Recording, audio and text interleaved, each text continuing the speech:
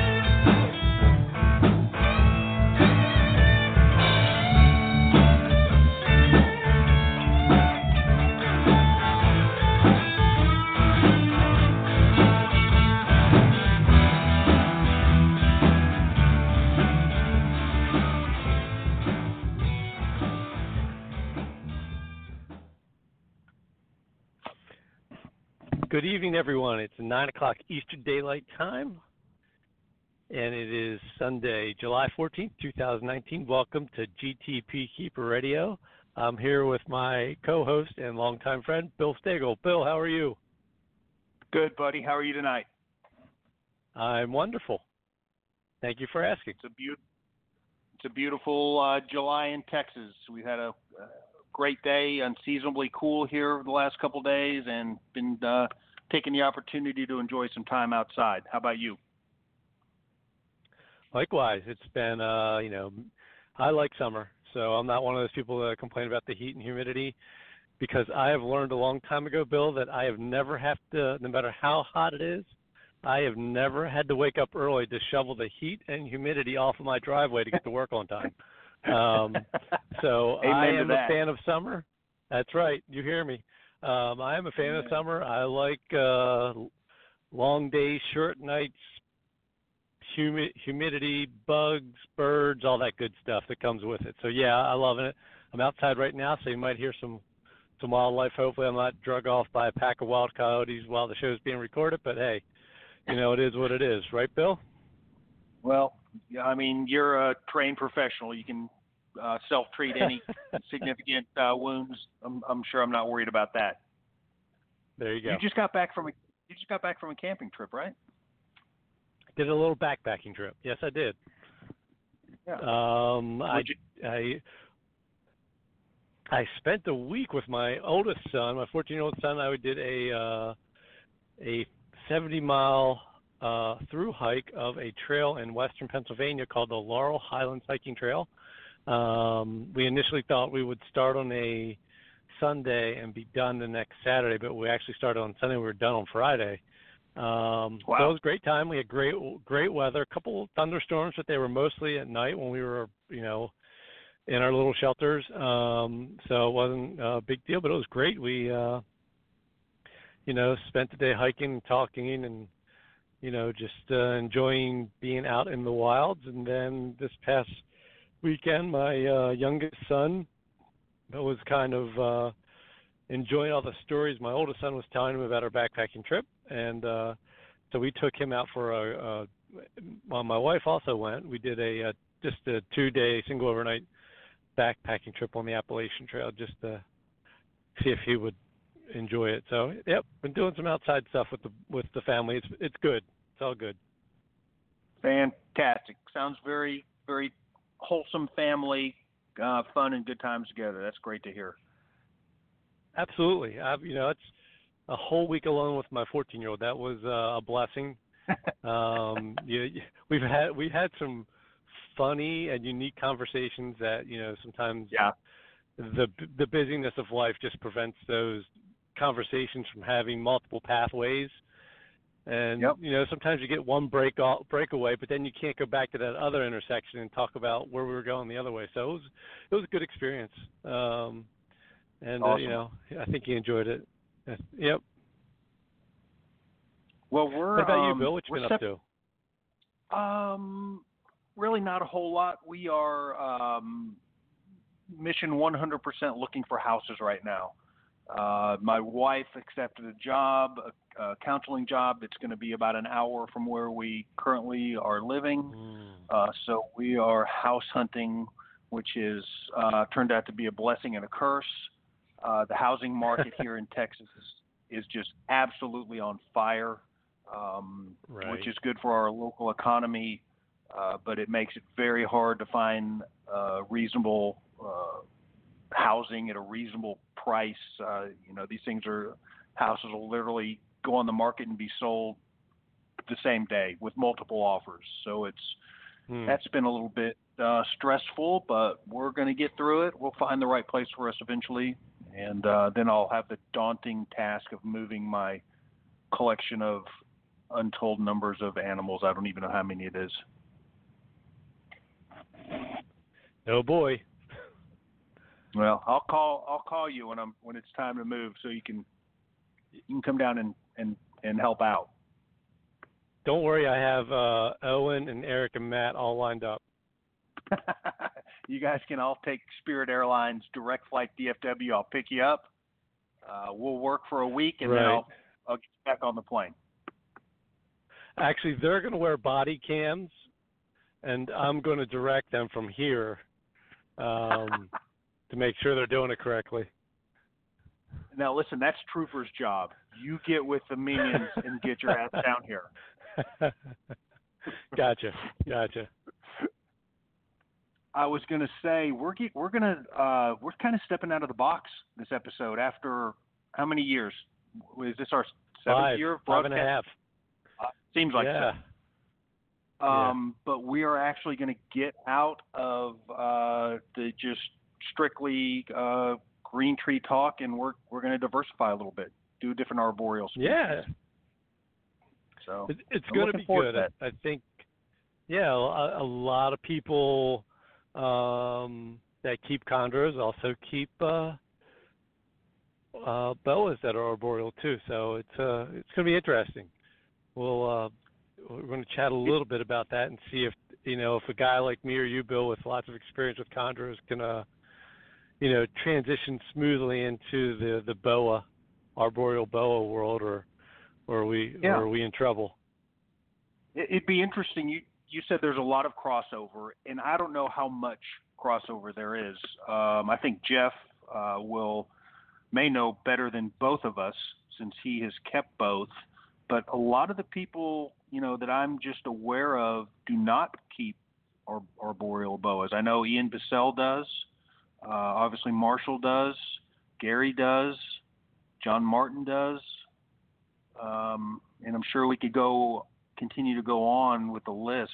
It'd be interesting to get Jeff's perspective on how many of us keep boas. Yeah, and Rico kept a large collection of not only emeralds but Amazon tree boas as well. So, one of the community's founders and most successful breeders was kept the arboreal boas. Kept them, yeah. Well, I'm looking forward to the show. Before we get going too far, I wanted to just announce that Southeast Carpet Fest is coming up, July 27th. It's being hosted by Brian Cusco in California. I think Brandon Wheeler is primarily running a lot of the logistics of that. So if anybody is in the California area and is not aware of Southeast Carpet Fest, it's July 27th. So I would contact Brandon Wheeler on Facebook. He's putting together the logistics. He can give you the address. He can give you the specifics of what they need and when they need. So just wanted to throw that out there. Obviously, we are huge fans of Carpet Fest, all of them. And I think there's probably, 5 or 6 in the United States and a couple in Europe. Yes. Yep. If you can get to a Carpet Fest, you should go. Make the drive.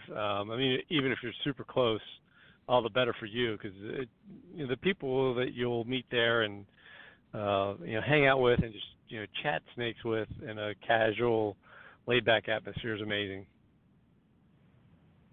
Absolutely. So, Bill, we forgot to add though that we actually did survive another Carpet Fest. we did survive a Carpet Fest, yes, and it was a good one. It was, they're all good. This one was just, it was just very reminiscent of the last several that Eric has hosted up there. They're big, well attended, well put on, a huge collaboration of so many different people that put that thing on as far as the hosting, the food, the prep. Man, it was another home run. Agreed. Yeah, and I didn't need a wheelchair this time to get on the airplane. That was good. That always is a good thing when you leave and you're able to ambulate properly, leaving Carpet Fest. Yeah, it was a bonus. But you didn't wheel. It wasn't this you didn't need it. But our listeners may not. They're probably thinking you needed a wheelchair for a certain reason.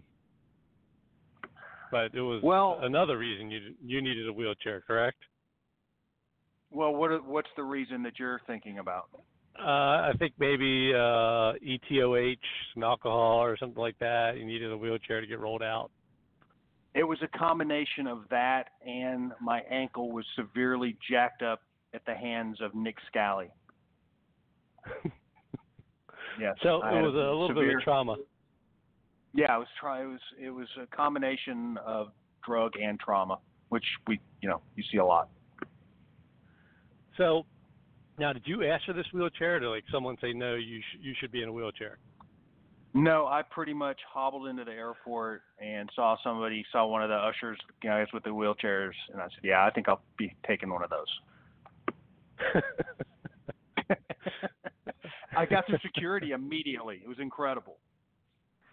There you go. I hate to be an abuser of the system, but yeah, security was a breeze. And did Kim push you, or did you have to roll yourself? No, I had an usher, a very nice gentleman. Man. Pushed me the whole way, got me through security, got me right up the gate, and very, very nice young man. Okay, all right, good. Well, as you know, I got a little bit of national airtime this week. Yeah, I do know about that, and that was I shared it, by the way, in case I don't share a lot of snake stuff on my own Facebook page, but I did share that because it was awesome. I did upload the video to the GTPKeeper Facebook page. If anybody wants to watch because the video is cooler than just the audio, but I thought for the people that didn't hear it, I thought it's a 4-minute clip. I thought we'd play it before we brought Jeff on. Yeah, sure, let's do that. But they'll set it up for us. So, okay. You called in and talked to him, but what was the catalyst for this to start this conversation with the crew on that day? Yeah. So I've never called into another radio show other than Morelia Python Radio. I think I've called in there once. But because I'm working from home now, quote unquote, a lot of times I'm working with the animals and ESPN, the national sports show ESPN is often on my TV. And it happened to be on my TV the day that I was working. It's late morning here in Texas. And the show that I'm watching is called The Will Kane Show, which I'm kind of a fan of because Will Kane is a commentator and he's local to the Dallas area. So he's a big Texas Ranger, Dallas Maverick, Dallas Cowboy fan. So I listen to him and I enjoy the show. He was not on. He was off this week. So he had 2 co-hosts that were in for him. But they had been talking and I'd been listening. It's like a 2 or 3 hour show. And in the first hour, they had been talking. One of the co-hosts, a female, had spotted a snake on her, I don't know, I think it was a bicycle ride or something, the day before, and how it freaked her out. And, she just couldn't believe it. She saw a snake and didn't know what to do. And so they started talking about snakes, and which I was fine. I thought it was kind of cool. But then they started talking about snake people. And how did either one of them know any reptile people? No, I don't know anybody that has reptiles. They're probably very weird people. They're probably very strange. And so this went on for a little bit of time, and they kept, this is a sports show, but they kept talking about these snakes and reptile people. And then they had a caller come on who was supposedly a snake guy. And so they get him on, and they go, well, did you, what kind of snakes do you have? What experience do you have with snakes? And he said, oh, I've never kept a snake, but I caught a copperhead one time out in my yard, and killed it or let it go, whatever. He caught a snake. Right. One time. Okay, well, you're not really a snake guy. So I called in, and it took me about 5 or 10 minutes, because at this point I was kind of pissed. I mean, because they were dogging just reptiles and snakes as just being, just unproductive to society, and snake people as well. So I kind of had an edge to me, and so I called in, and that's the setup. So I'll play it's about 4.5 minutes. I'll play the clip. Okay. I would suggest looking on it, even though this is a talk show radio, they do it live in the studio on TV. So if you want to see the TV version, I'd recommend that. But here's the audio. Let me see if I can get it up and going. Yeah, let's try it.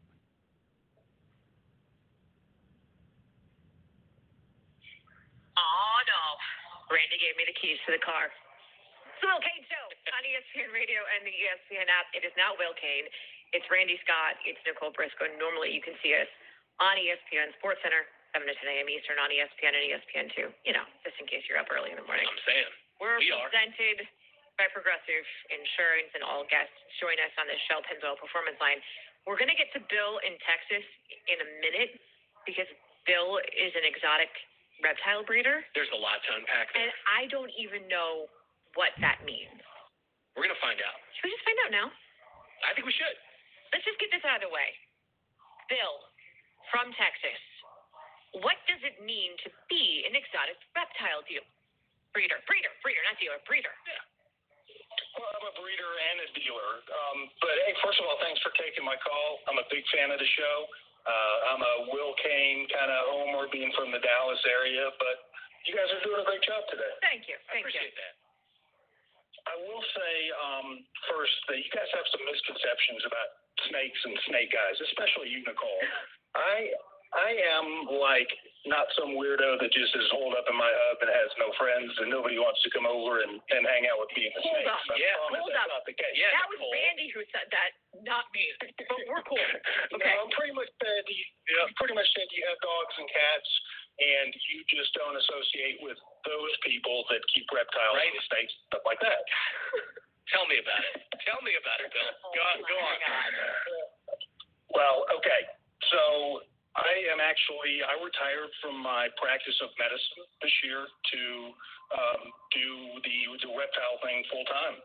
The hours are better, and I don't have to mess with the insurance companies. That's fair. What medicine were you in? I was an anesthesiologist. Do you find that useful in your current line of work? Not as much as just my science background. I've got heavy science background with biology, always interested in animals, all kinds of animals. I've got dogs and cats too, and I've had lots of different animals as I've grown up and as my kids have grown up around here. But I always had a fascination with reptiles from a young age. So what kind of exotic reptiles are we talking about here? I deal exclusively in small-bodied pythons that are non-venomous. Oh. So when you think python, you probably think of the Everglades, big giant Burmese pythons that are taking over the Everglades and eating all the indigenous life there. I do not deal with big snakes or venomous snakes. So everything that I have is docile, handleable. I would give it to a 3 and have many times given it to a 3 and 4 year old kid, and no big production. When they're how long do they stay that small though? Like what's our window of safety with regard to these snakes that you're dealing with? Mine stay small their entire life. What's small though? What's the definition of small? Oh, okay, sure. So I've got some species that don't get any longer than 3 feet. I've got a couple of species that'll get up into the 5-6 feet range, which sounds big, but they're very thin and they're very handleable. The big difference, you guys have been talking a lot about wild snakes, right? Stuff, the copperheads and all that kind of stuff. Yeah. And the animals that I work with and produce are a totally different animal than that. These are domesticated reptiles, snakes. They were not plucked from the wild. They're not defensive. They're not aggressive. You literally just pull them out of the cage and, you handle them like you handle any other pet. Isn't that like saying this is a domesticated lion? No, it's more like saying it's domesticated dog. So it would be like the difference in a wild African dog versus the dog that you have at home that's been bred in generations, to not be defensive and not be aggressive. Well, speaking of dogs, as we have Bill from Texas, who's the exotic reptile breeder on the show. And all this is happening because I happened to see a snake while out on a bike. While you're out on a bike ride, and I feel like you should send a picture of that snake to Bill via social media. Do you have a social media handle? Yes, on Facebook, I'm Bill Stiegel, or I'm Phoenix Reptiles. And I also have a podcast. It's called GTPKeeper Radio. All right, Bill, we appreciate the hustle. No, that's strong. We left the window open, and he slithered right through. Yes. So, with regard to the dogs, getting back to that, you said you have dogs, you have cats. How are they around the snakes, or are those two entities that never shall meet? Did we lose Bill? I think we lost Bill. Why did we lose Bill? What happened? I don't know. It's fine. Because you tried to pimp his own podcast. The line got constricted. That's what happened. This guy gets it. I'm so proud of yourself with all of these. I feel like you shouldn't have been so rude to snake people. And I feel like you got called out. I was no less rude to snake people than I think some of these NBA players are rude to their fan bases. Segway. Like a professional. Like a mall cop. Well, so there it was. There it is. That was great. She did get called out. Yeah, she did. It's all right. Yeah. It's okay. So, yeah. I actually think what happens is that when you said GTPKeeper Radio, they were going to have to pay Eric and Owen the royalty for that being broadcast on their radio show. So they immediately cut it off so they wouldn't have to pay those royalties back to Eric and Owen. Eric, a tremendous amount of money, I'm sure, that ESPN did not want to, take responsibility for. No doubt. They're struggling over there. I mean, they need some fresh blood, Bill. They're not us. Man, I love to be able to plug GTPKeeper Radio on national television. I never thought of the day I'd see today. Well, they were. The funny part is they were expecting you to say that you were a loner, drifter, never held down any employment whatsoever in your life. Right. Didn't finish. Dropped out of 8th grade. All that kind of stuff. That they were expecting that answer, and you were not that answer for them. Yeah, I mean, I think they were kind of into it, but the producer, I think, had enough of snake talk on his, nationally televised sports show. Right. Yeah, the people were probably tuning off as soon as you started talking snakes. They saw the ratings dropping, precipitating. Maybe. I got a lot of Facebook action that day. Yes, you did. I got a lot of Facebook action, a lot of new friend requests, and that kind of stuff. So that's good. Educating one idiot at a time. That's what we do. That's it. All right. Well, listen, we have bantered on way longer than we normally do. Yeah, we have. We both know that that's not what the audience wants to hear. So why don't you introduce and get Jeff on? Yeah. So, Jeff Godbold, welcome to GTPKeeper Radio. For those of you that don't know, Jeff has a couple of things that he does, and that is Corallus Radio, which is a kind of a counterpart, or is a counterpart to essentially what we do here at GTPKeeper Radio. Jeff also has an awesome YouTube video collection where he goes around and looks at other people's collections and talks snakes in general. And he also has Godbold Exotics. So, Jeff, welcome to GTPKeeper Radio. Hey, guys. Thanks. Thanks for coming on, Jeff.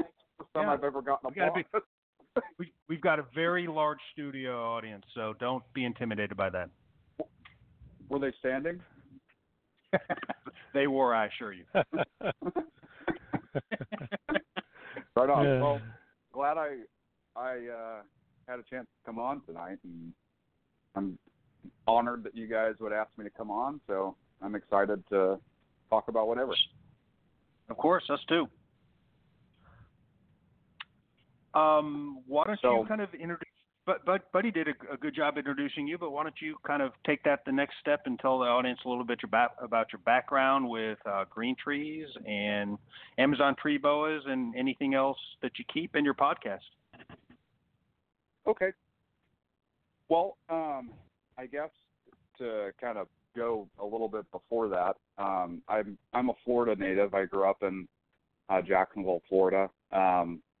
I currently live in Northern California. I've been out here for about 7 years, but the reptile interest really kind of was catapulted when I was a kid because I was always, I lived around water, and so I was always catching things, either cottonmouths or corn snakes or, I had even caught birds. My main fascination when I was a kid was turtles, aquatic turtles. So I would frequently show up on my doorstep soaked because I would go into the ponds and creeks after turtles when I should be getting on the bus to go to school. And I guess my mom would just kind of shake it off like, I guess there could be worse things he's into. But that's kind of where it got started. And most of the stuff I kept as a kid was not commercially bought. It was just stuff that I caught and native stuff in northern Florida. Then after graduating high school, I left for my church to go live down in the Amazon of Brazil for a couple years. And I really got to see some pretty exotic stuff down there. And northern Brazil and the Manaus area. Traveled around to a few of the different states that bordered Peru, and Venezuela. We were about 7 days up the Amazon River by boat. That's where Manaus is, but it's a massive city. So when you're not in the main city, it's all jungle. So got to see a lot of really cool stuff down there. That's where I really started getting into snakes because I saw a lot of snakes down there. And when I got back, I wanted an emerald tree boa or a green tree python. That's what I wanted, but I couldn't afford either. So I bought the next prettiest thing that I could find, and that was a patternless red Amazon tree boa. And this was 2004. So Amazon tree boa was my first commercially purchased snake. And I remember when they shipped it, I bought it I was living in San Diego for a short time. Really all I was doing out there was surfing and having fun. But nice. I would work a little bit here and there. But anyway, I bought this steak from a guy in South Florida, and he sent it to me. And I remember going to Delta to pick it up. It was like a small box with a wooden dowel rod in it inside of a bigger box. Very, very different from the way we pack animals now. I didn't even know you could chip snakes, but I remember pulling it out, and as it was biting me, I was thinking, this is the coolest snake I've ever seen. Fast forward a couple years. Was it an adult or a baby? It was a juvenile, so it was probably about 1.5 years to maybe a 2-year-old. Fast forward a couple years to 2006, I bought my first green tree python. Now with chondros, I really didn't know anything like that. Well, I knew so I didn't know there were green tree pythons really. I knew there were emerald tree boas. I didn't know there was a python version. And I was just searching for snakes because I was like, I had a couple odds and ends, but I didn't really, the internet was not like, I guess I wasn't using it like a ton. I was using a little bit here and there, but I didn't really know what world existed beyond just, pet stores and stuff. And right. And I remember stumbling onto Greg Maxwell's site, and my mind was blown. I was just like, what are these? I'm like, holy cow. Now, at that point, I remember I reached out to Greg, talked with Greg a little bit before I owned any. I reached out to Rico because I just started looking for any information I could find on green tree pythons. I mean, I was addicted. Anything I could find. And as I talked to him, I was like, okay, I know what I want, and I can't afford that. These animals are way out of my price range. So I bought a couple locality types from, I don't even think he's in a hobby anymore. His name is Troy Brands Herbological. I bought a couple Jayapura and Merauke. Oh, I bought 4. So I bought 2 Merauke and 2 Jayapura locality types. Do you know him, buddy? And do you know that source, buddy? Do you know who that is? Troy Franz, yep. Yeah, he was okay. he was I believe he's out of Florida, but I think most of his stuff actually came from Cameron. Okay. Yep. Bushmaster he stuff. was he was very actually he was probably one of the better sources for some farm bred animals that you could get back in the era Jeff was talking about, and he was he pretty much had the kingsnake.com advertisement stuff down to a science. Okay. All right. Yeah, go on, Jeff. I didn't mean to interrupt you. No, that's all right. So I picked up a few of those, and from then I just started. I pretty much sold everything, well, I didn't sell everything. I pretty much dropped it off for consignment at a reptile store, and including the Amazon that I had. I had a couple Amazons at the time, but I was just trying to get all these green tree pythons. And in a short time, I accumulated a small arsenal of green trees. I did end up getting some designer stuff. I had some blue line stuff. I had some OS high yellow. I had some stuff with small percentage of lemon tree in it. I had some Prada stuff. I had Varsky blue line. Wow. I had some stuff from Eddie Asti. You did have an arsenal. I did, and I never bred green tree pythons, and it was because I always bought babies, and I just didn't want to buy any adults. I wanted to kind of go through the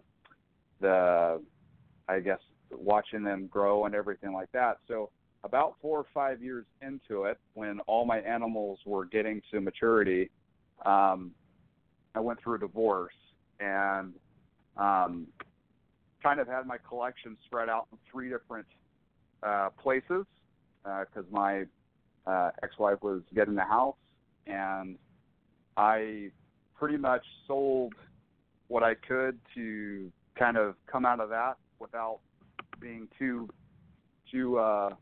much on the kind of in debt. And what I had left, I ended up having something come through my collection and just totally wiped it out. Wow. I took a 2 or 3 year hiatus from reptiles altogether and got back into keeping reptiles about 7 years ago when I met my now wife, and that's just kind of what's brought me back. And I have not gotten back into chondros. I've had some stuff come in on trade that I've gotten, but through everything, I really kind of got scared with the chondros after I lost what I had. I mean, I lost quite a few animals, some high dollar ones. Right. And I kind of always regretted selling my Amazons, and they were my first snake, and so when I started getting back into it 7 years ago, I just started buying, I kind of made Amazon's my main focus. And I haven't gotten back into chondros, although they have been on my radar recently a little more than they have been over the last 7 years. So I foresee myself getting back into them. I just probably will go a different route. I was really focused on designer stuff before. I will probably focus on locality types and locality crosses. I really like Beox. Like, they've always been a favorite of mine. So if I get back into it, I'd like to just do Beox locality types and maybe cross them with, maybe one or two other locales, and I might have a designer animal just to have it, but that's kind of where that's at.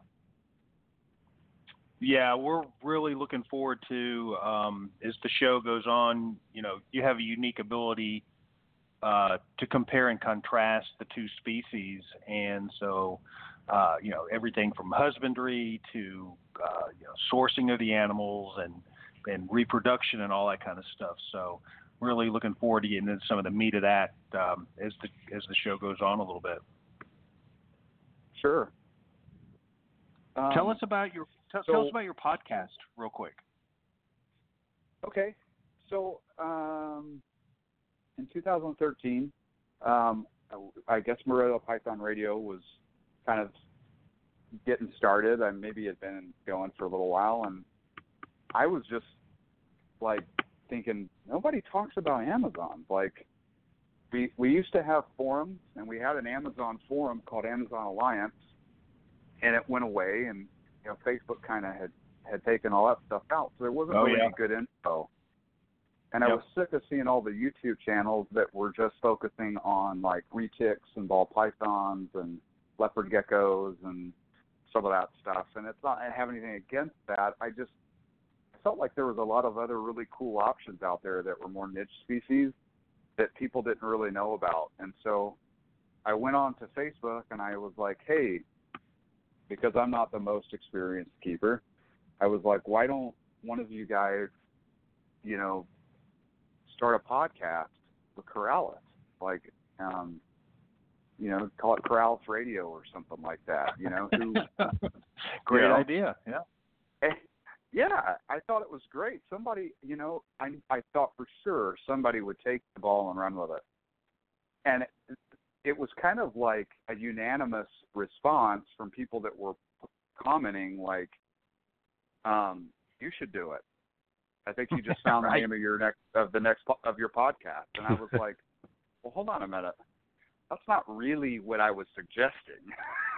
I'm not the most experienced guy out there with these. Like, and so that's kind of how Corallus Radio was born. Started with a co-host, Dayton Croydon. And Dayton's still a good friend of mine today, but we did it for, I don't know, year and a half, 2 years.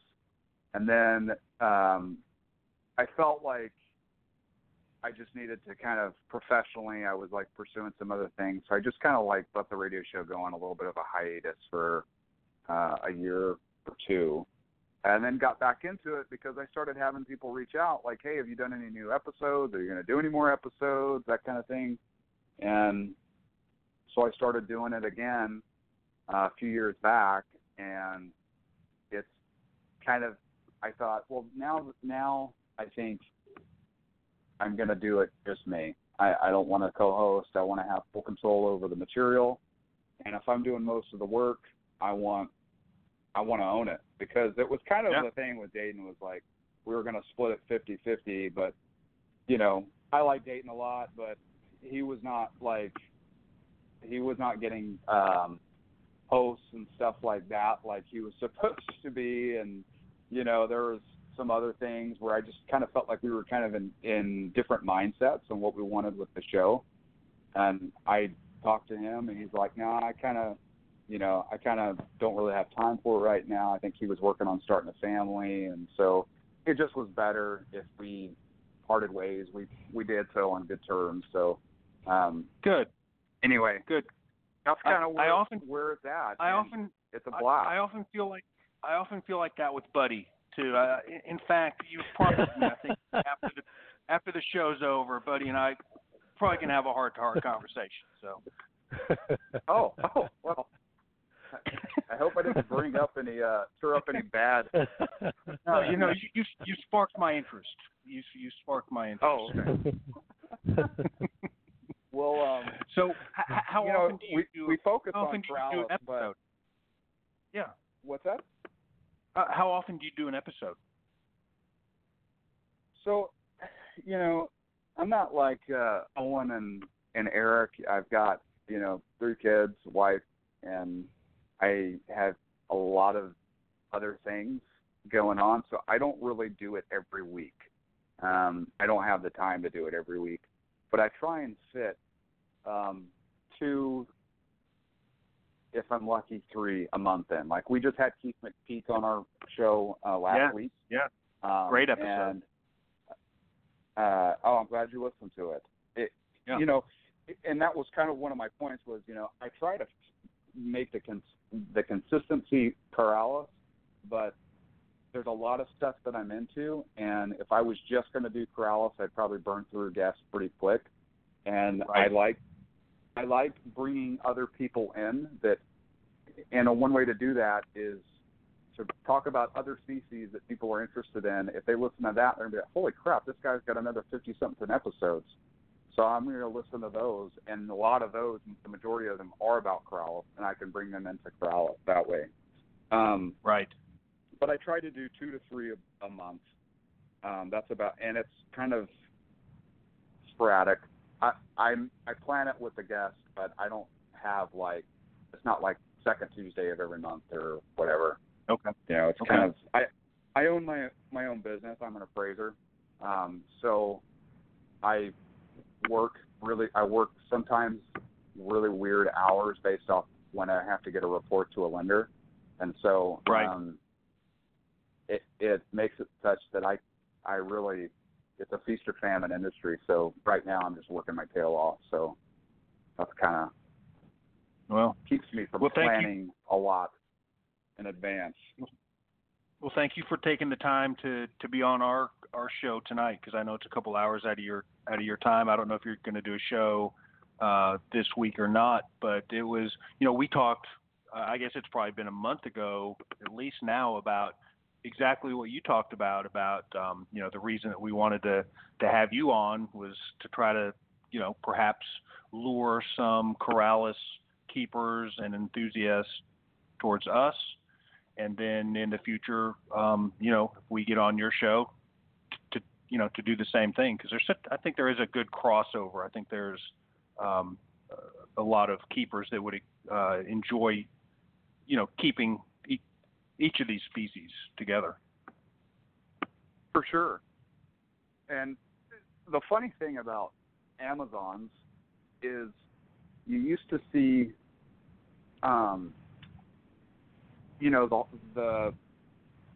the reputation with chondros is everybody thought they were bitey, that they didn't do well in captivity, and people were basing that off of imported animals that were coming in really rough shape. Right. It's the same thing with Amazon tree boas.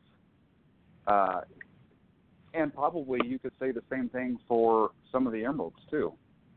They're coming in rough shape, and that's all people are seeing are these rough imports that are not doing so great, and they've probably been sitting in a holding place for a month or two, and they kind of look at them like like not worth very much, I guess, and that's not the case. Like you get I actually have a friend of mine who came over today.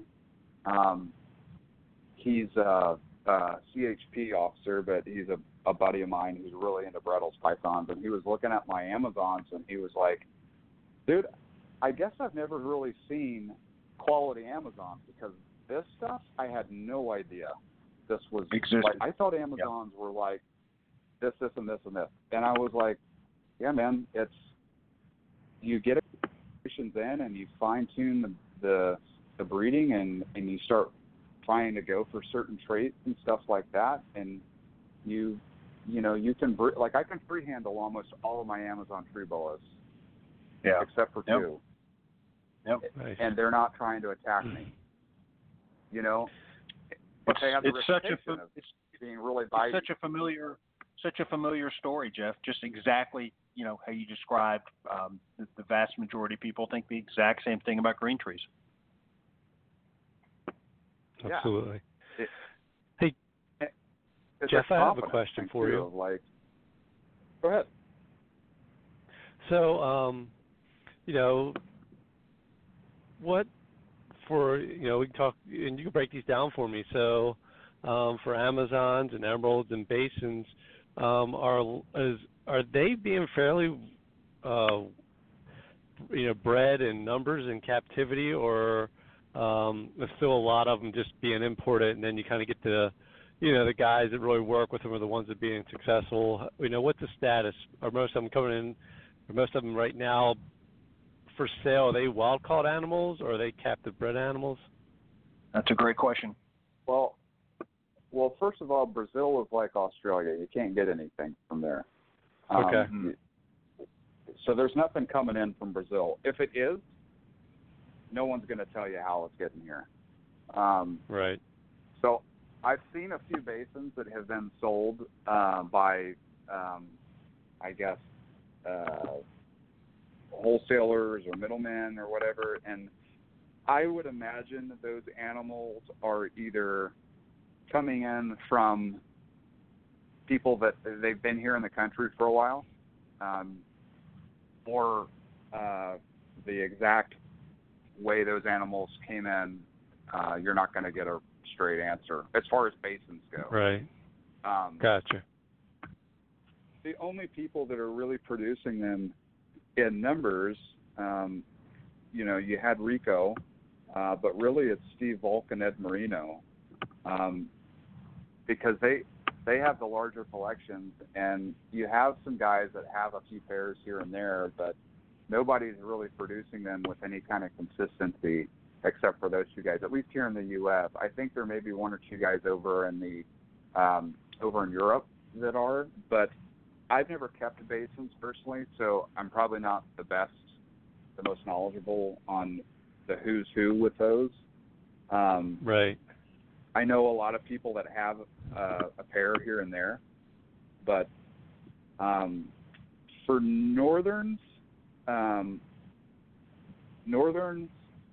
you've got Ryan Wallison. He's probably one of the more renowned caninus breeders, and he seems to produce them every year. I know Bill Hughes was producing them every year, but I think he had something kind of wonky come in his collection, so I don't know if he's still selling babies or if he still has babies or something like that. I don't know if he held stuff back, but I know he had or has a decent-sized group of caninus. I just don't know what he's doing with them. And you've got Bill Babcock and Tom Widener, the guys that owned Habitat Systems. They pretty much bought most of Rico's tree boa collection after Rico passed away. I don't think they have done a lot with it, but I talked to Bill off and on, and I talked to Tom a couple weeks ago, and they told me they've got, cages upon cages of Habitat Systems, because Habitat Systems folded, so they had all these cages around. Right. Well, supposedly they're just filling them with tree boas, and they've got a bunch of Rico stuff still there. I don't really know. I don't know what they're doing with them, to be honest, but I know that they have a pretty sizable quantity of animals, most of which came from Rico. Okay. Jeff, what about and Bat's Eye? Jeff, what about the stuff that you work with exclusively, the Amazon tree boas? What kind of same question Buddy asked, but what about goes, being imported versus? So Amazons have the largest range of any of the Corallus. So you're going to get them pretty frequently. They're still coming in from Suriname. You're still getting Guyana stuff that comes in. You've got Amazons that are all over that area, from the northern portions of South America all the way up through, the lower portion of Central America, and they are still being imported pretty readily. As far as importers go, there's very few I trust. Fascination Herp is one that I have bought from, and their animals are pretty nice. They take pretty good care of them. I know Scales and Tails of Ohio, Mike Easter, takes good care of his animals when he gets stuff in.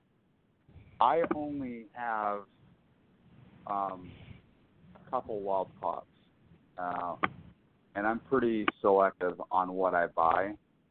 And truth be told, I'd rather get animals younger than older, because I feel like I have a better chance of raising it up and getting to know that animal through my care and my husbandry methods than getting it from somebody else who I don't know how they've been keeping it. I don't know what it's been exposed to. And I prefer to get stuff that's just come in. I don't want stuff sitting in a shop for a month or two. I want to get it like after it's been in like that week. Like I want to get it shipped as soon as possible. Everything else I have, I really try to go captive born and bred. I think I have bought probably 7 or 8 animals from Rory Gresko, who kind of has the morph side of Amazons pegged. She was on one of your episodes, right? Yeah, I listened to her episode. Yeah, Rory's been on once or twice. It's a guy. He's down in Southern California. I'm thinking about a female you had on that talked about morphs. Abby Melvicino. Okay, yeah. That's who you're thinking of. Yeah. So there are there are more breeders of Amazon tree boas than there are the other Corallus, but I think a lot of those guys are starting to get out of it. So you still have Rory. Rory does Amazons exclusively. Like, he doesn't keep anything else. Dayton Croydon is still focused on Amazons, but he's got a couple other species. I think he co-owns some animals, which I'll get into when I start talking about morphs, with Nick Mutton. Ian Bassell has started to put together a small group of Amazons, from my understanding. Yes, he has. Keith McPeak has a pretty large group of Amazon tree boas and is breeding them. Abby has some. I don't really know what she's doing with them. Like Mike Heinrich got out. Samantha Gage is pretty much out. Jason Hood no longer keeps them. A lot of the people that kept Amazons and bred Amazons really aren't doing much with them. So I guess now I go back through it, there's probably only, I could probably count people on one hand that have a pretty large group of them that are working with them. I mean, they're like 75% of what I keep, and then I have some other odds and ends, but Amazon's the main focus. Okay. So let me ask you this, Jeff. If I were, let's just walk through this scenario. We'll talk through this. As an experienced condor keeper, if I were to come to you and say, "Hey, Jeff, I want to get, I'm interested in picking up an Amazon tree boa," how would I need to do things differently in regards to the husbandry that I'm doing different with a green tree python? just your perching arrangement. How so? That's it. They're drapers. But they're how not would it true be perchers. different? So Okay. So you wouldn't want to. They're like a carpet python, so they're going to drape. Gotcha. And they need. They like grapevines, or they like stuff that's got multiple points of contact. Like I have perches kind of crisscross, and I've got cork bark that's kind of wedged in there. They like surfaces. I mean, if you like shelves in your cages, like a lot of the carpet python guys put shelves in them, I think they look stupid, and I hate cleaning urates off of them. But an Amazon would benefit from a ledge. They would benefit from So an Amazon is going to spend probably 50% of the time on the ground and 50% of the time draped. And they'll go through seasons where they'll spend more time draped and more time on the ground. So, very carpet python. I have my Amazon. Yeah. So, especially like if you have a gravid female, I would absolutely want to make sure you're giving her a basking spot of 92 to 95 degrees, just a hot spot. And she's going to go through a daily routine where she's going to probably at night go up and bask. And when you wake up in the morning, she's going to be curled up on the ground at, in an ambient of 75 degrees or whatever. That's kind of where I leave the cool side of my cages, around that.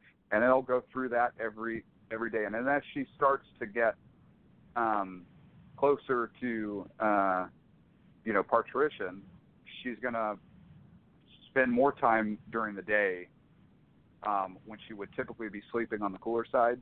She's going to spend more time basking. And you're going to see a color shift. She's going to get dark after she goes through her ovulation, and she has her post-ovulation shed. But from a non-gravid female standpoint, there's really, it's really just like a chondro. I mean, you can keep them in an 18 by 18 by 24. You can keep them in a 24-inch cube, or you can keep them in a 36 by 24 by 24, or 36 by 24 by 18. I've got a new shed being built on the side of my house to get all my animals outside of my main house, and I'm going to have some cages built in the 24 by 24 by 18 size range, and they don't get very big, like they're a slender snake, so you're not going to see an animal, although I do have one female that is like the largest animal I've ever seen in my life. She's about as big around as my wrist, but most of them are pretty slender, so you don't have to have a huge cage for them. As long as you give them options, like little microclimates of different temperature spots, they can pick whatever they want. They really like overhanging foliage. So like if you have, I've got like plants, like fake plants, wedged into mine right over perches and over the ground, and I can almost bet they're going to be curled up in a ball underneath whatever that overhanging foliage is. Gotcha. You can feed them a little bit more frequently than you feed a chondro. Like a chondro is going to burn less calories than an Amazon is. Amazons are cruising at night, like they are moving. And they, to me, are much more visual than my chondros were. So like if I walk in the room and my Amazons are awake, they're going to key in on me and follow my movement much more than a chondro would. A chondro, a lot of times, wouldn't even pull its head out of its coils. It wouldn't even make a move. But when I'm in cleaning cages, Amazons are much more visual, and it makes sense because their eyes are pretty big when you look at their head, and I think that they probably feed on birds in the wild. But Amazons don't ever need rats, really. I mean, they'll take them. The big female I have prefers rats, but she's also the only animal I've ever seen big enough to take a small rat. I feed all my interesting. Amazon. I feed all my small Amazon, or all my normal Amazons. I feed them all just adult mice. And Amazons, if they do have too big of a meal, they'll throw it up on you. Oh, great. So, it doesn't mean they're they known to regurg. Yeah. It doesn't necessarily mean they have parasites. It just means they don't like large meals. Like you don't want to. Right. You don't really need to power feed an Amazon. An Amazon is going to put on weight if you're consistent. But I kind of take the Ryan Young philosophy when it comes to feeding. Like I'll go for a couple weeks where I'll feed them every 6 to 7 days, and then I'll let them go 3 weeks with no food. Right. And then I'll go back for adults. And it sounds I use like radiant heat panels. It sounds like you're keeping them a little bit warmer than we keep green trees, unless you're just talking specifically about gravid females. But you mentioned temperatures in the mid-90s. No, that's just for gravid females. For my other ones, I give my normal animals that I don't think are gravid. They'll get a hot spot of like 87, 88 degrees, and the cooler side will be like 75. Okay. Yeah, that's somewhere around more there. in line. Gotcha. Yeah, more in line with green tree stuff. Jeff, how big are neonate Amazon tree boas? Are they? And, they're like little. I'm just thinking, Go ahead. They're like little worms. They're like chondro babies. Are they? Yeah, are they bigger than chondros, or the same size, or smaller? They're a little bit bigger than chondros. They're definitely longer, but they have they're longer and they're a little thicker in the midsection. But because they're such a slender species that a large portion of their body is skinnier than a chondro. It's just that midsection that's going to be a little bit bigger. Okay. Do you normally start those out with pink mice, or can you go up to fuzzies, or are you just sticking strictly with pink mice as a starting food for those guys? Stick with pinks. I actually have one that would not take pinks from me, but it takes chicken or chick thighs like crazy. So if I put a little chick thigh in there, it'll take it like. So I'm trying to get it switched over. It's one of the ones that was born this year for me. But yeah, pinks are typically you don't run into the feeding issues as much with Amazon that you do with a lot of chondros. As babies, well, that's good to know. Establishing them. Gotcha. What's the what would you say the average litter size is of these? It depends on the size of the female. Like I had, I'd say probably average is probably anywhere from like 6 to 10 babies, but you can have more than that, and you can have less than that. Like this year, I kind of accidentally bred them. One of my kids was leaving for college, and so I was moving everything into their room, and I decided I'm just going to cohab a pair. Well, that pair was locked up really early in the season. Like you don't typically see breeding from Amazons this early, but they were locked up in like October, and a lot of people don't even start introducing them until like January, because boas typically, it's not like with pythons where you cycle them and you introduce them during the cycling period. With boas, a lot of times you cycle them, and then once you bring temps back up, you introduce the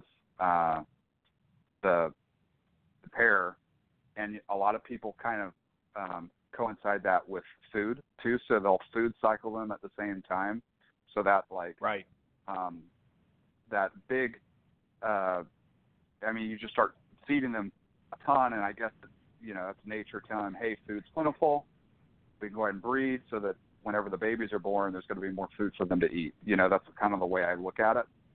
But anyway, with this pair, this female was not big at all, and the male, I know he was mature, but I put them in, and I didn't think anything was going to happen, and I was just cohabbing them, and I walked in October, and she was locked up one time. So one time, 2 weeks later, it was the biggest ovulation I've ever seen. There was no denying it. I have pictures of it. Wow. And the babies were born this year, and she had 5 slugs, which I couldn't even believe she had 5 slugs in her. She's not a very big animal, but I had 2 babies that came out of it, and they're, one's a really, really cool garden, the other one's like brick red. So. Oh, nice. Very cool. The sire was a red one. Yeah, I like the red ones. I like the orange ones too. But before we get into color stuff, what do you use for substrate for these guys? Do you use newspaper, or do you use mulch? I've used it all. Okay. Newspaper I don't like because the ink gets on the animals, and because with an emerald or a green tree python, they're going to be perched most of the time. You're not going to see them on the ground much, so you're not going to run into the issue as much. But with Amazons, they're going to go through that daily routine where they're going to be grounded for part of the time, and they're going to be at perching, so they're going to get ink all over them, and it really kind of muddies the color up. So I don't like newspaper. I use cocoa, not fiber, but the cocoa husk, like what you would use for ball pythons. Right. Okay. I know a lot of the ball guys use it, and I like it because it kind of helps with humidity, and it clumps together. Like whenever they go to the bathroom, I can just go through and pick up a big scoop of it and get rid of it, and then add some more as needed. Okay. Yeah, you kind of already. Yeah, there you go. I was just gonna ask him about humidity because that's obviously a key thing that we talk about, humidity and hydration, a lot with our audience and with our green tree keepers. What about with the tree boas, the Amazons? Yeah, so I've had to kind of not relearn, maybe relearn the right word, but since moving out to California from Florida, there's obviously a different climate, and I kept them and didn't really ever worry about humidity in Florida. When I came out to California, I was having stuck sheds and stuff like that. I was having to soak animals, and so in California, if you live in a drier climate, you really do have to pay attention to humidity a little bit more. That doesn't mean mist your cage every day and saturate it, but I think they do benefit from 1 or 2 mistings a week. And you can do that through misting, or sometimes I just take the water bowls and tip them over onto the substrate and then just fill them with plain water, and that'll boost the humidity. But for me, I have had to pay a little bit more attention to my misting regimen since living in California than when I did in Florida, and they will get stuck sheds if it's not humid enough, and that goes into hydration too.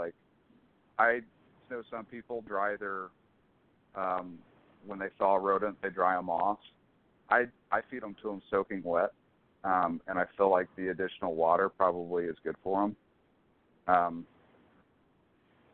I don't have any issues feeding, but I also don't have any issues with stuck sheds anymore either. This is such a familiar conversation, Jeff. Yeah, it is. It sounds really word for word verbatim identical to almost every keeper we have on GTPKeeper Radio concerning hydration, humidity, and just basically the fact that every animal, every climate, every cage is different, and you just have to be, an intuitive keeper, and you have to read your animals, and you have to read your local conditions and your caging requirements, and you just have to pay attention, and if you pay attention, my habits are going to be different from Buddy's because we're so far separated, from distance and climate, and our caging is different. But yeah, it's so point on exactly what we've heard from virtually every guest we've had on the show about green trees. Yep. It's good to know because I think you really can keep them the same with just a few little minor tweaks. Yeah.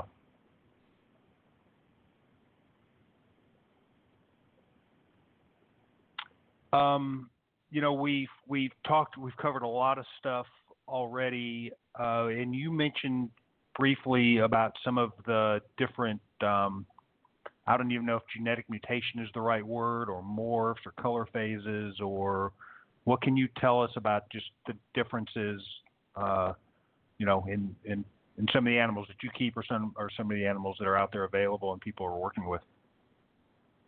Well, I'll preface that I'm not a science guy.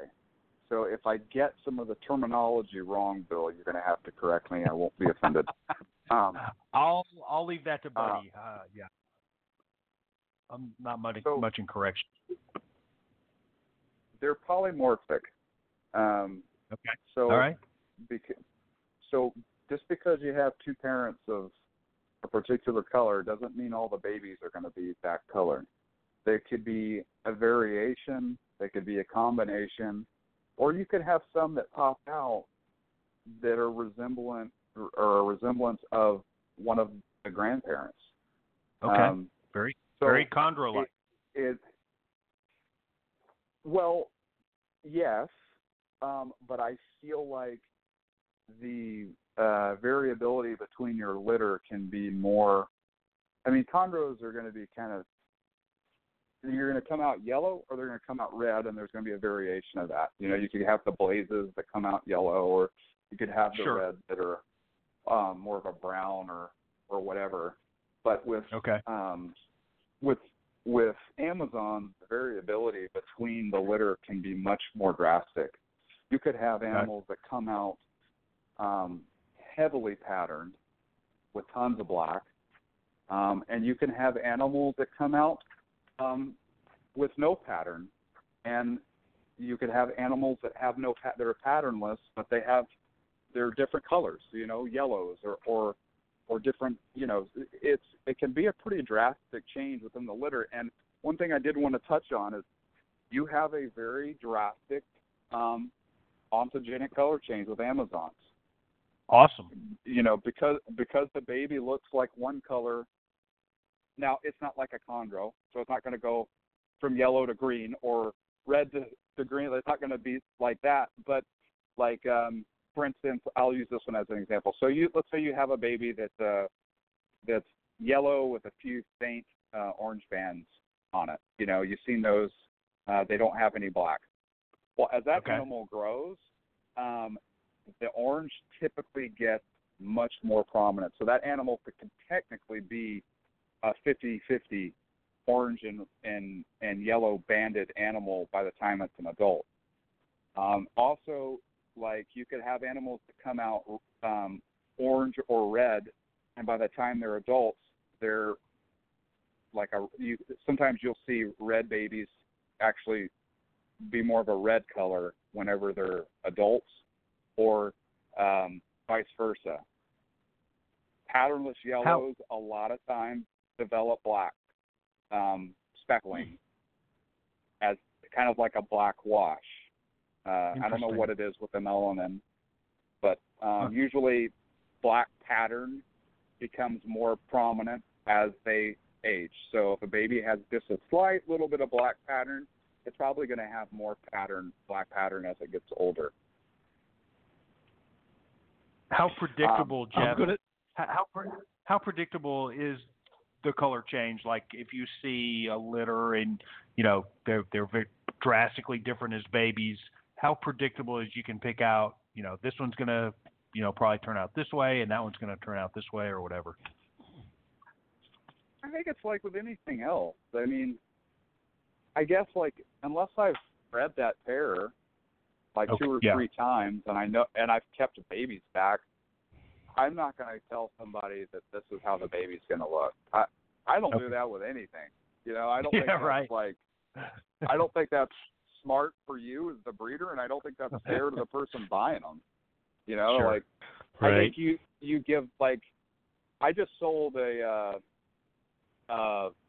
patternless yellow baby to someone, and the guy asked, he goes, or actually it was a girl. She was like, I want to see the parents, and so I said, here are the parents, here are the siblings. I bought the entire litter off of a friend of mine to produce them in Florida. She was like, is it going to be like this? And I said, well, I can't really say that. Look at the parents, but then look at the babies. All of the babies, none of the babies look like the parents.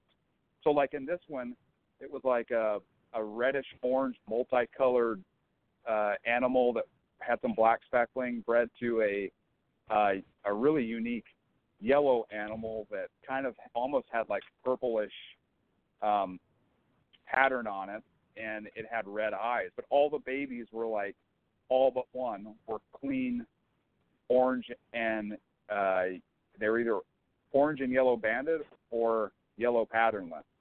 So they didn't really look like either of the parents. So, there's that going for it. But you just don't really know. You just kind of make a guess and try to tell folks that it's part of the fun of keeping them. You don't really know exactly how they're going to turn out. But so sorry, I'm kind of rambling on. There are some actual morphs that I did want to talk about to kind of get to the meat of your question. Well, so real quick, I had no idea that Amazons went through a change from neonate to adult. No idea. So that's pretty cool. So that I'm learning something tonight that I was not aware of. Yeah. Awesome stuff. Awesome.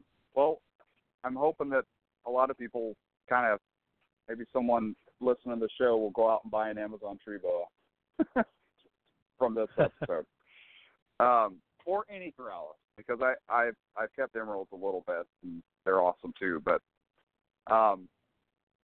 as far as the morphs go, I've owned some morphs, and I'm not really a morph guy. I'm not really a morph guy with any species. So my kind of rule of thumb is if I don't like it as a wild type, then I probably shouldn't keep it. And the morphs, I do have calico. That's kind of the one morph that I have. And I think I'm using the right terminology, and that it is allelic, and it is connected to the gene that follows red color. So you're not going to find, there are been one or two exceptions, but 98% of all calicos that you see are going to be red. Okay. And the white on a calico gets more white as it grows.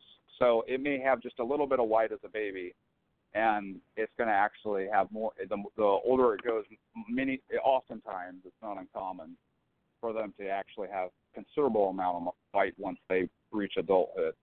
But they're almost always red animals, and that is from my understanding, a dominant trait.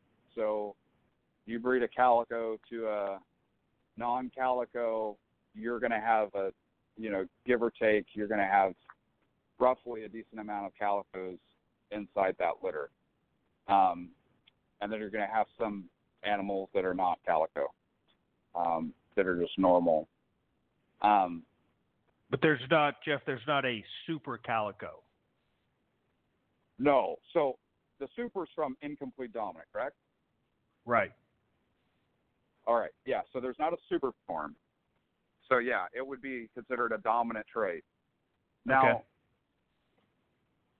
there is a hypo.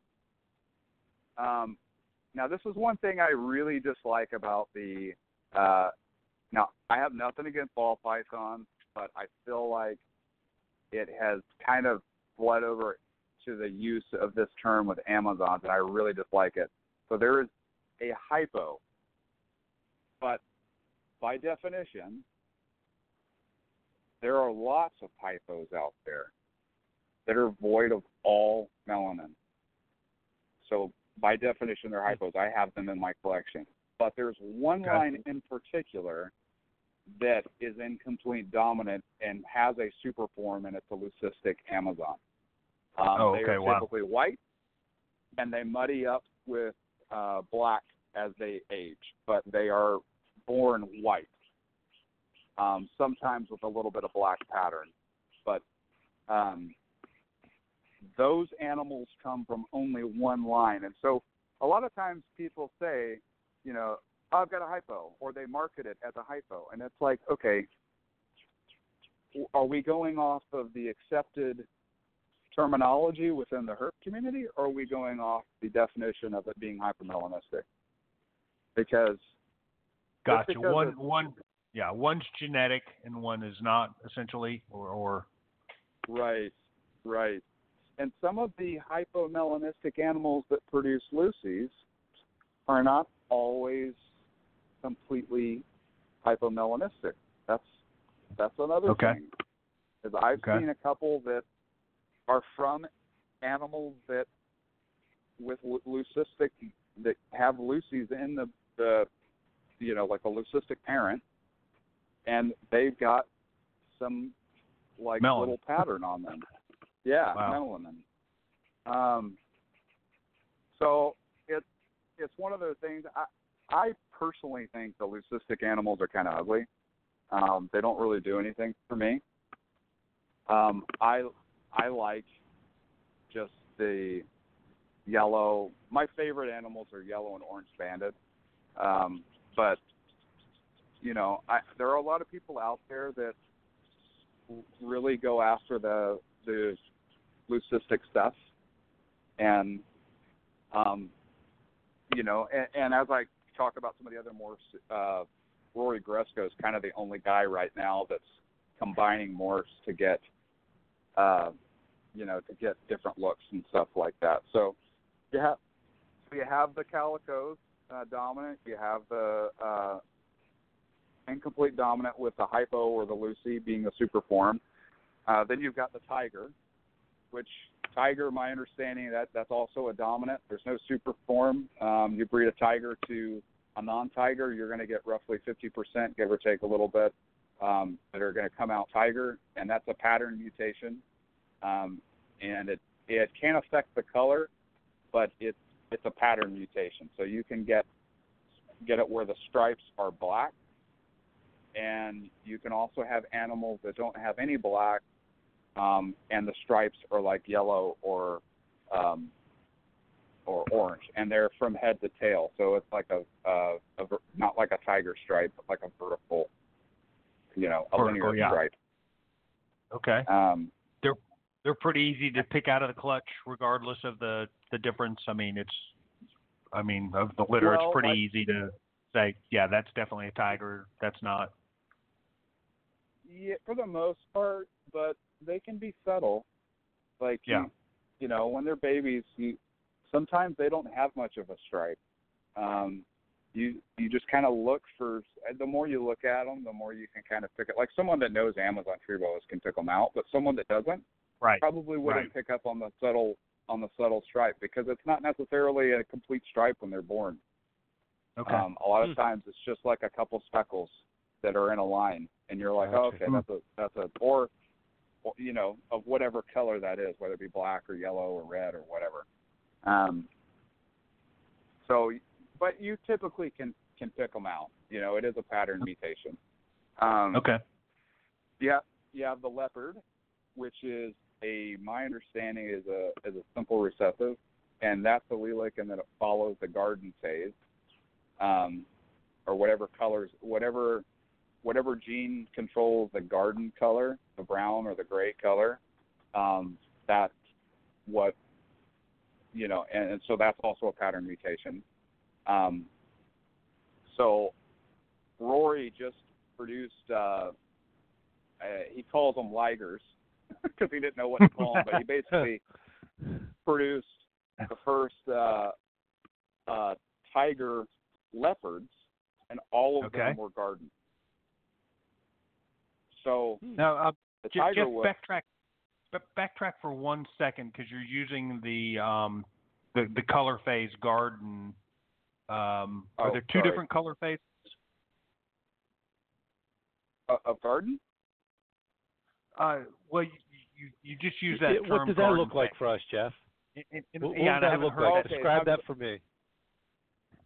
The gardens are the ones that are the brown ones, the ones that are kind of the less colorful, usually not as expensive. Gotcha. Brown, versus gray. the red versus like the red colored or whatever. Right. And and some people have described the babies that come out all black. Those are actually leopards. So for the people that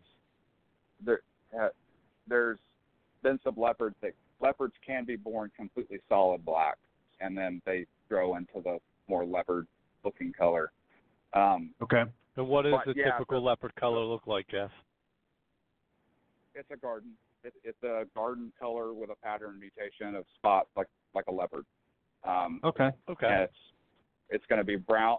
The spots are a darker shade of brown than the base color. The base color is kind of like a light gray most of the time, and the spots are like a dark brown.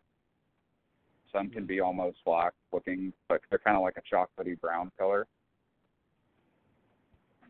So somebody's been mixing the leopard into something different than non-garden? Well, yeah. Well, Rory has actually mixed the tiger with two different more. So he's produced, he calls them ligers, which are leopard tigers. I think the parents were actually garden phase, so all the babies came out garden. But the leopard and the tiger are both a pattern mutation, so it made the pattern kind of a mix between the two. And then he also has mixed the tiger with the calico. So the tiger calicos are red Amazons, but the white that you would get from a calico, but it's a white stripe. So interesting. They're pretty Cool. wild. So then you have so that's the hypo, the Lucy, the calico, the tiger, the leopard, and then there's a new one that just came into the country not too long ago called the marble, and I really don't know much about it. They've produced, they only had like one or two surviving animals that came in from the European shipment. It came in through Dayton Croydon and Nick Mutton. They both kind of like brought it in, and it's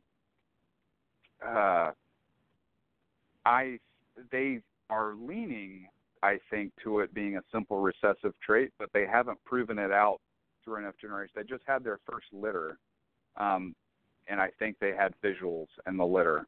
But this is like, this has been like 3 or 4 years, I guess, in the making. So I'm not quite sure. I don't really want to speak to how the mode of inheritance with that because I don't know much about it. But it's pretty unique. It's got like white speckling in the pattern, and the color's kind of wonky as well.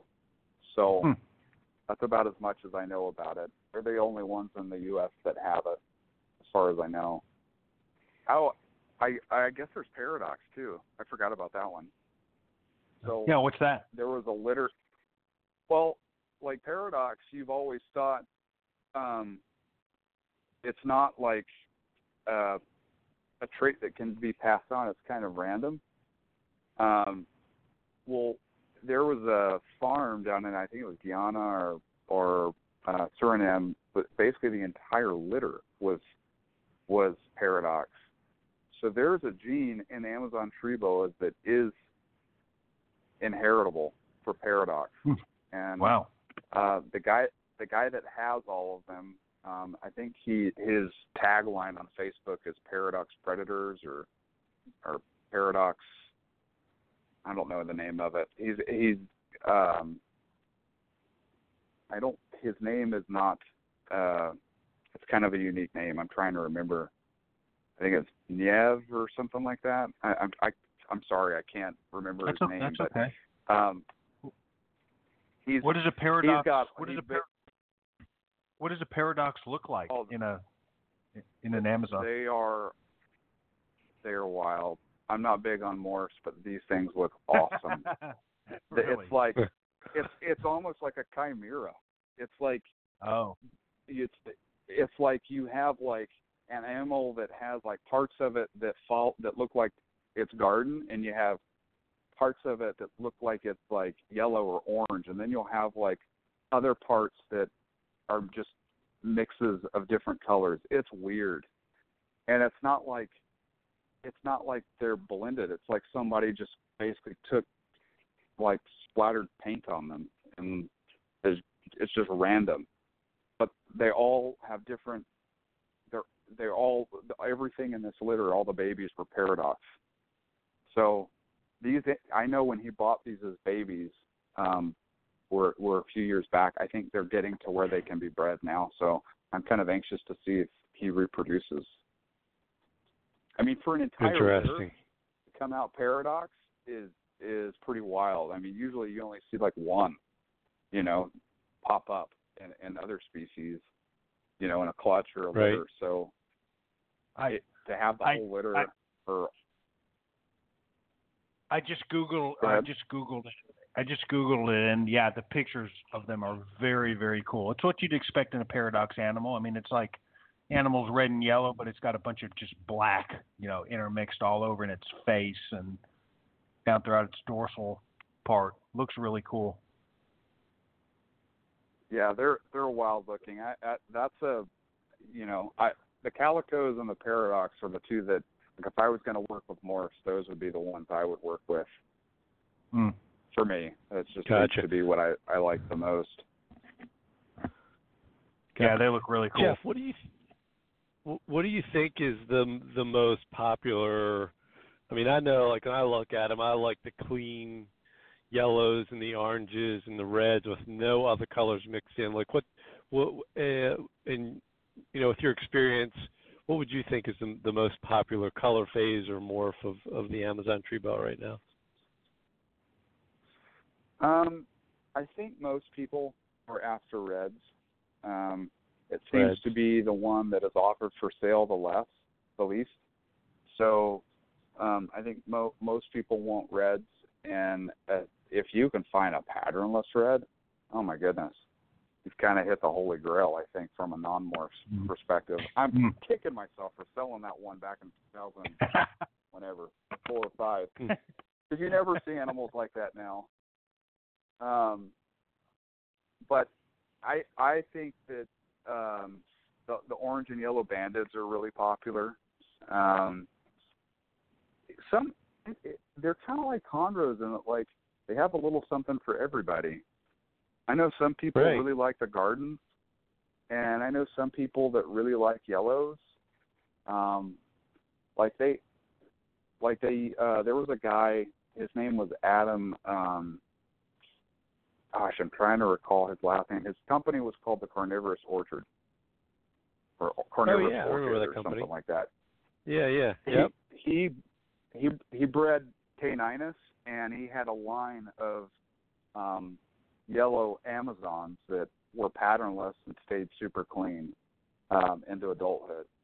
And there's some people that like, I kind of call them brindles. They're like muddied up, they've got black speckling all over them, but they're also a colored Amazon. It's not like a garden.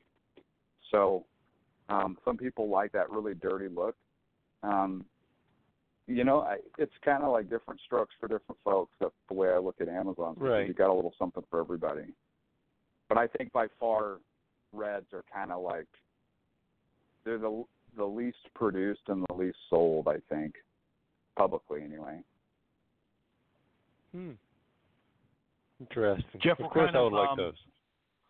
Of course you would, because you're high end.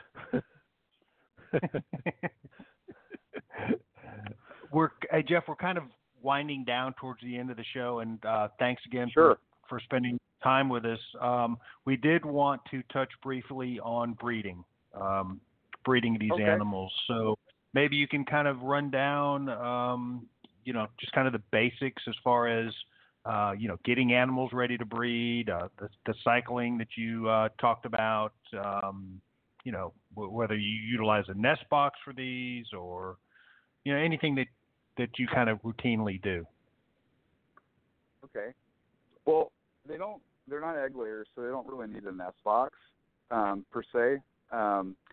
They are going to basically, there's more than one way to skin the cat with these guys, but they're an equatorial species, so from a seasonal standpoint, you have a dry season and a rainy season. Really, they're not seeing a winter like what we see, although a lot of people do it with temps, and it is done perfectly fine with temps. You don't necessarily have to temp cycle them to cycle them for breeding. You can do it with food.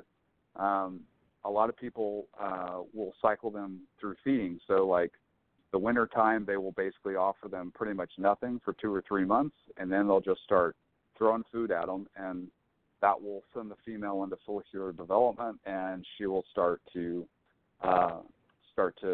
develop follicles, and then you introduce the males, and temps are obviously raised at that point because you don't want to, I guess for those, they haven't done anything to temp, so it doesn't matter.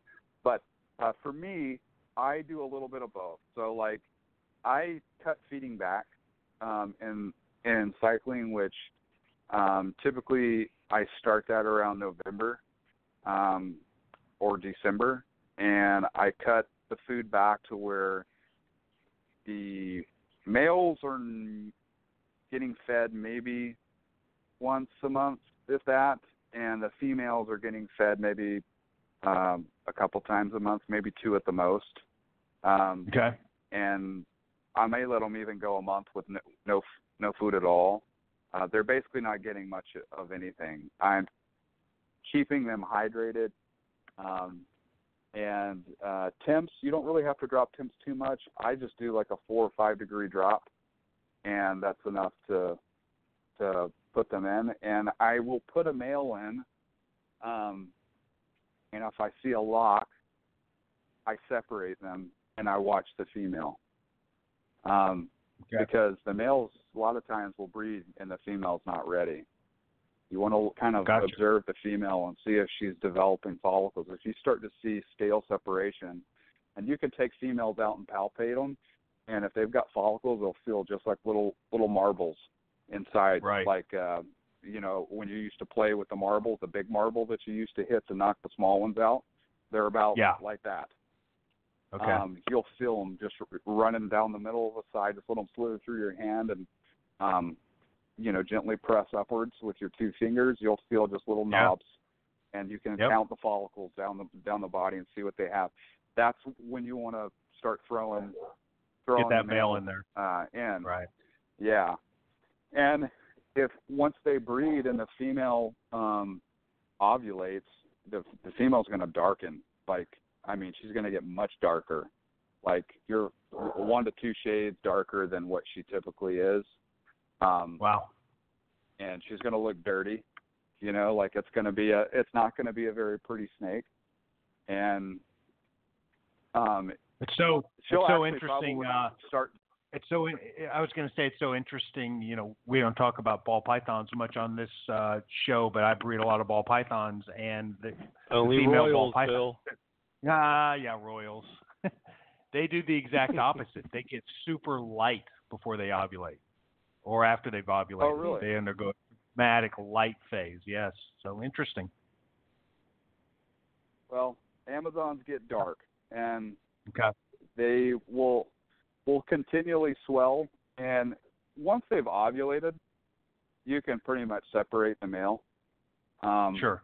A lot of times the male will refuse food while he's breeding the female. Females typically, that's a good sign. So if the female's refusing food, then you're good to go. Some females will feed. Like I have one right now. I don't know if she's gravid. She was bred the heck out of the spring, and she's huge, but she still feeds. But she's like a reluctant feeder. So I'm on the fence. I've taken her out and tried to palpate her, but she's so big that I'm not feeling anything. So I don't know.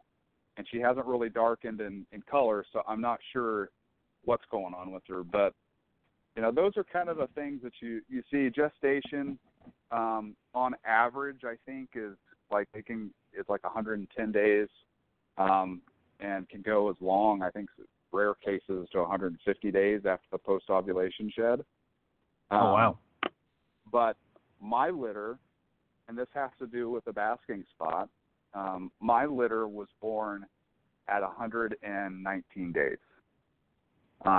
After the post-ovulation shed. So they can go, and I kept basking spot like 91, 92 for her.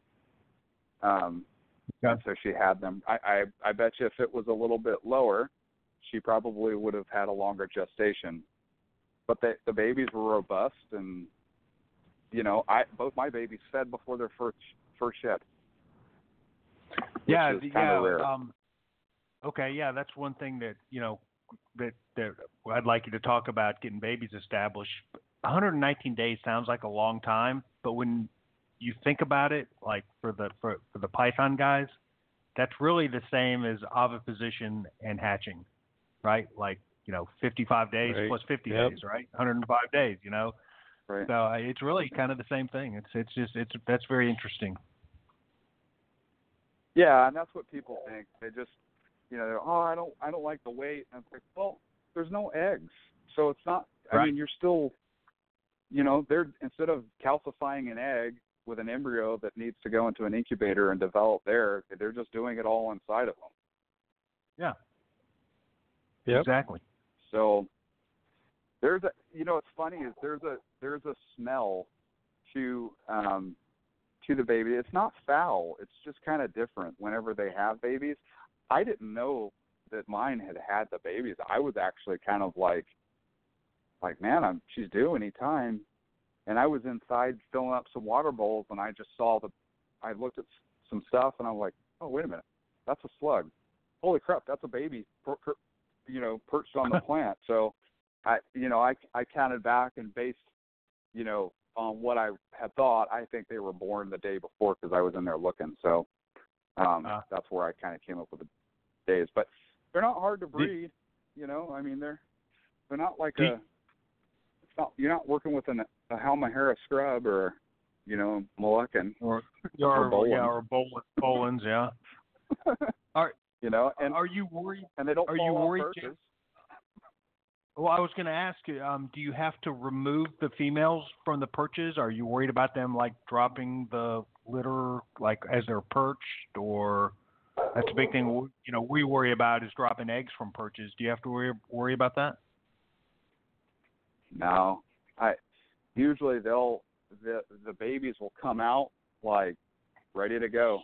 They'll come out ready to they'll find themselves a little spot and curl around, and a lot of times the female tail hangs anyway, so she'll be slithering around on the perches, but her lower third of her benches is on the ground. Yeah. And, Gotcha. Yeah. The only thing you could run a risk of is her depositing babies into the water bowl, and they weren't able to get out of the egg sac in enough time, and they drowned. But I don't think I've never heard of that happening. Okay. Before. So you don't pull the water bowl for mine. Okay, you don't. No. Yeah. See, I did nothing. But okay. Yeah. Well, see, Buddy will tell you that we routinely remove perches and water bowls because chondro mothers are so stupid they'll try any way possible to kill their eggs.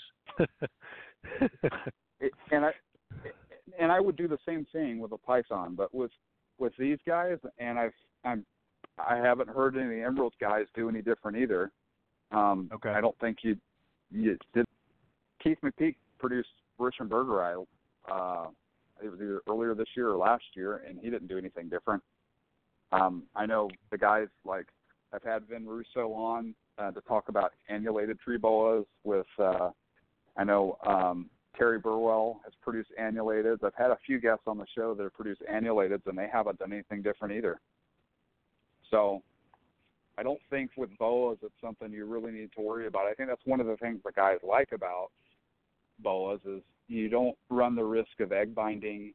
You don't run the risk of any of the things happening to the eggs, because when the babies come out, they're ready to go. Most of the time. I mean, sometimes you'll have some that just aren't meant to survive, but right. And this is so. Just talking about egg binding, I know you guys got to go, but I was talking to Nick Mutton because Nick Mutton produced a small litter of mummified Richenbergeri. So they went through all the motions, bred, and she never had the babies.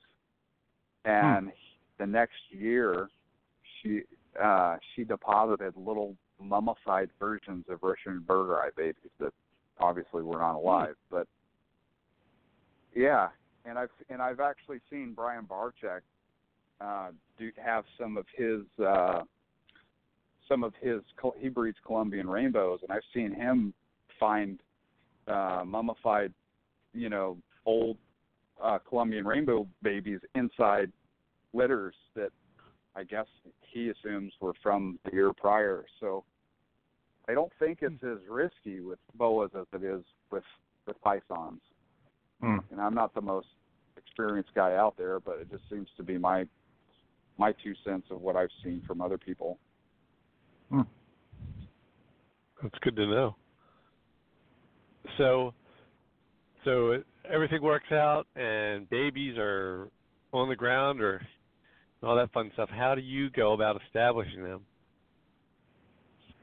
So I put them in a tub with a small little heat mat underneath part of the tub, and I fill it with peat moss, or not peat moss, sphagnum moss. You want to make sure it's damp. You can't let them dry out when they're babies, because they're going to absorb that their bellies are going to be full of, I guess the yolk, I guess for lack of a better term, or whatever it is that they're getting from the mom. Right.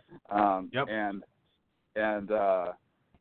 they'll go through that shed, and after that first shed, you can start offering them food, which they typically will go through the shed. It'll take a week or two before they actually go through the shed. But I had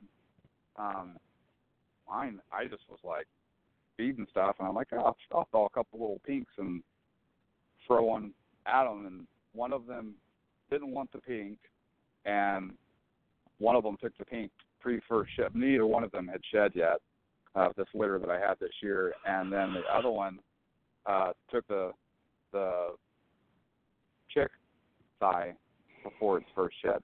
So they will eat before their first shed. I mean, that's a good sign. I've heard people say that they have issues getting them to feed, and I don't really know how that could be possible. They're so visual.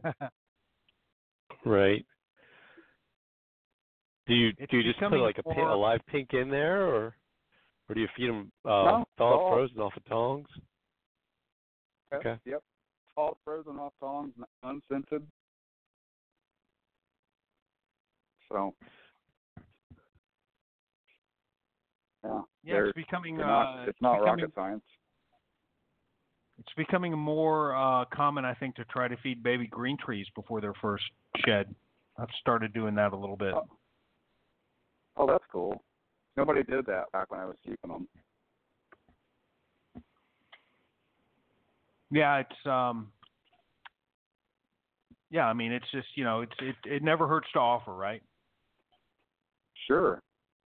Yeah, I mean, why not give them that extra little boost of getting established?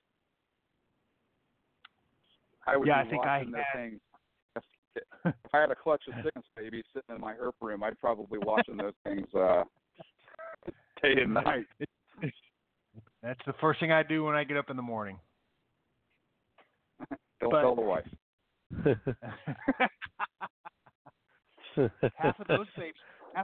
half of those babies ate before their first shed. Half of them did.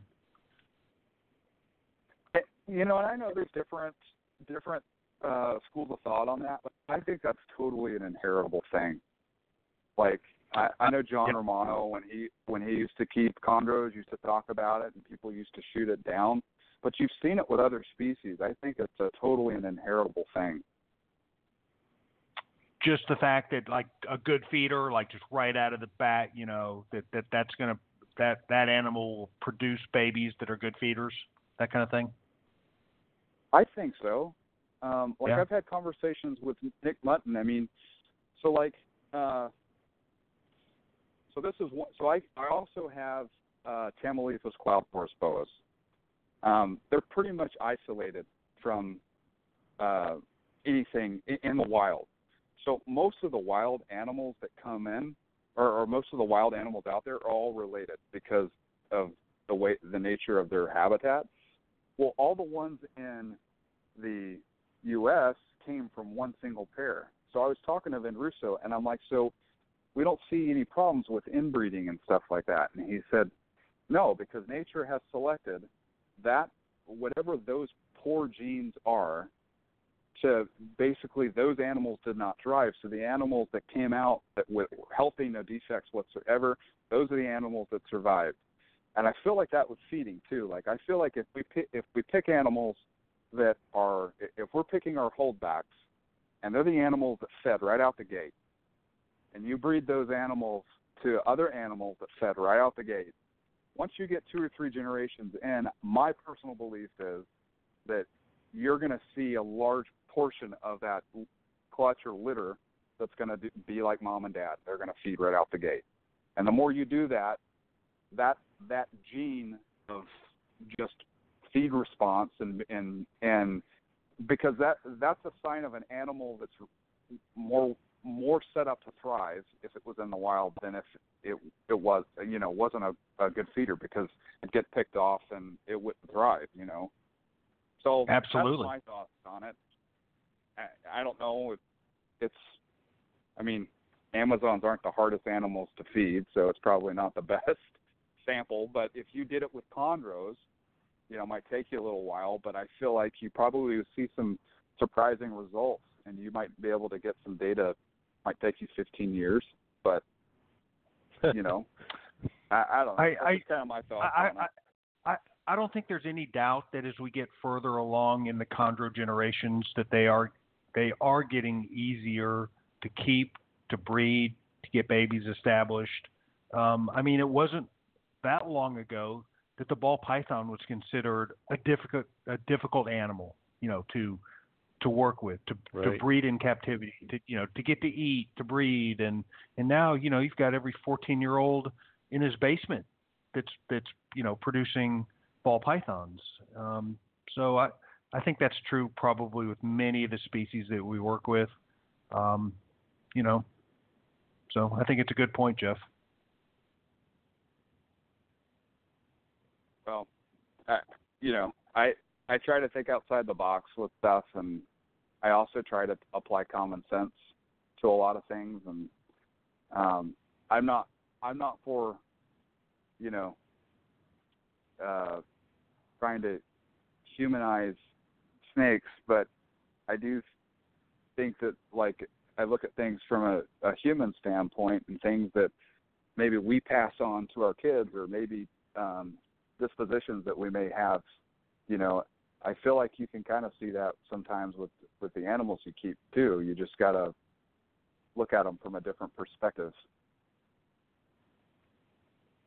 Yeah, I mean, absolutely. Yep, agreed. Yep. Well, we are coming up.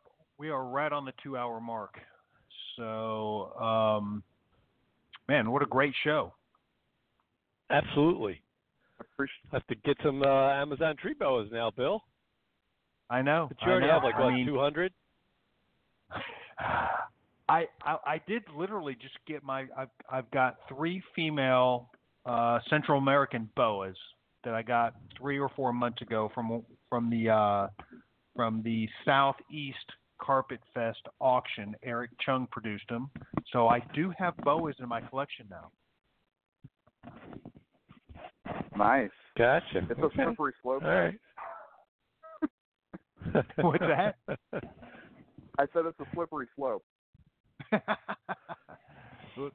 we're seeing. The jury's still out. So far, I've enjoyed working with them. They're just, they're just little baby females, but they're awesome. Nice. Most of my Good collection deal. are boas. I have a couple pythons, but that's it. All right, Jeff. Well, thank you again for joining us. We really appreciate it. I know that that our listeners appreciate your time and your expertise in the species. Awesome. Well, I appreciate you guys having me on. Yep. Thanks, Jeff. All right. All right. Have a good week. You guys have a good one. You too. Bye-bye. Yes, thank you. Yep, bye.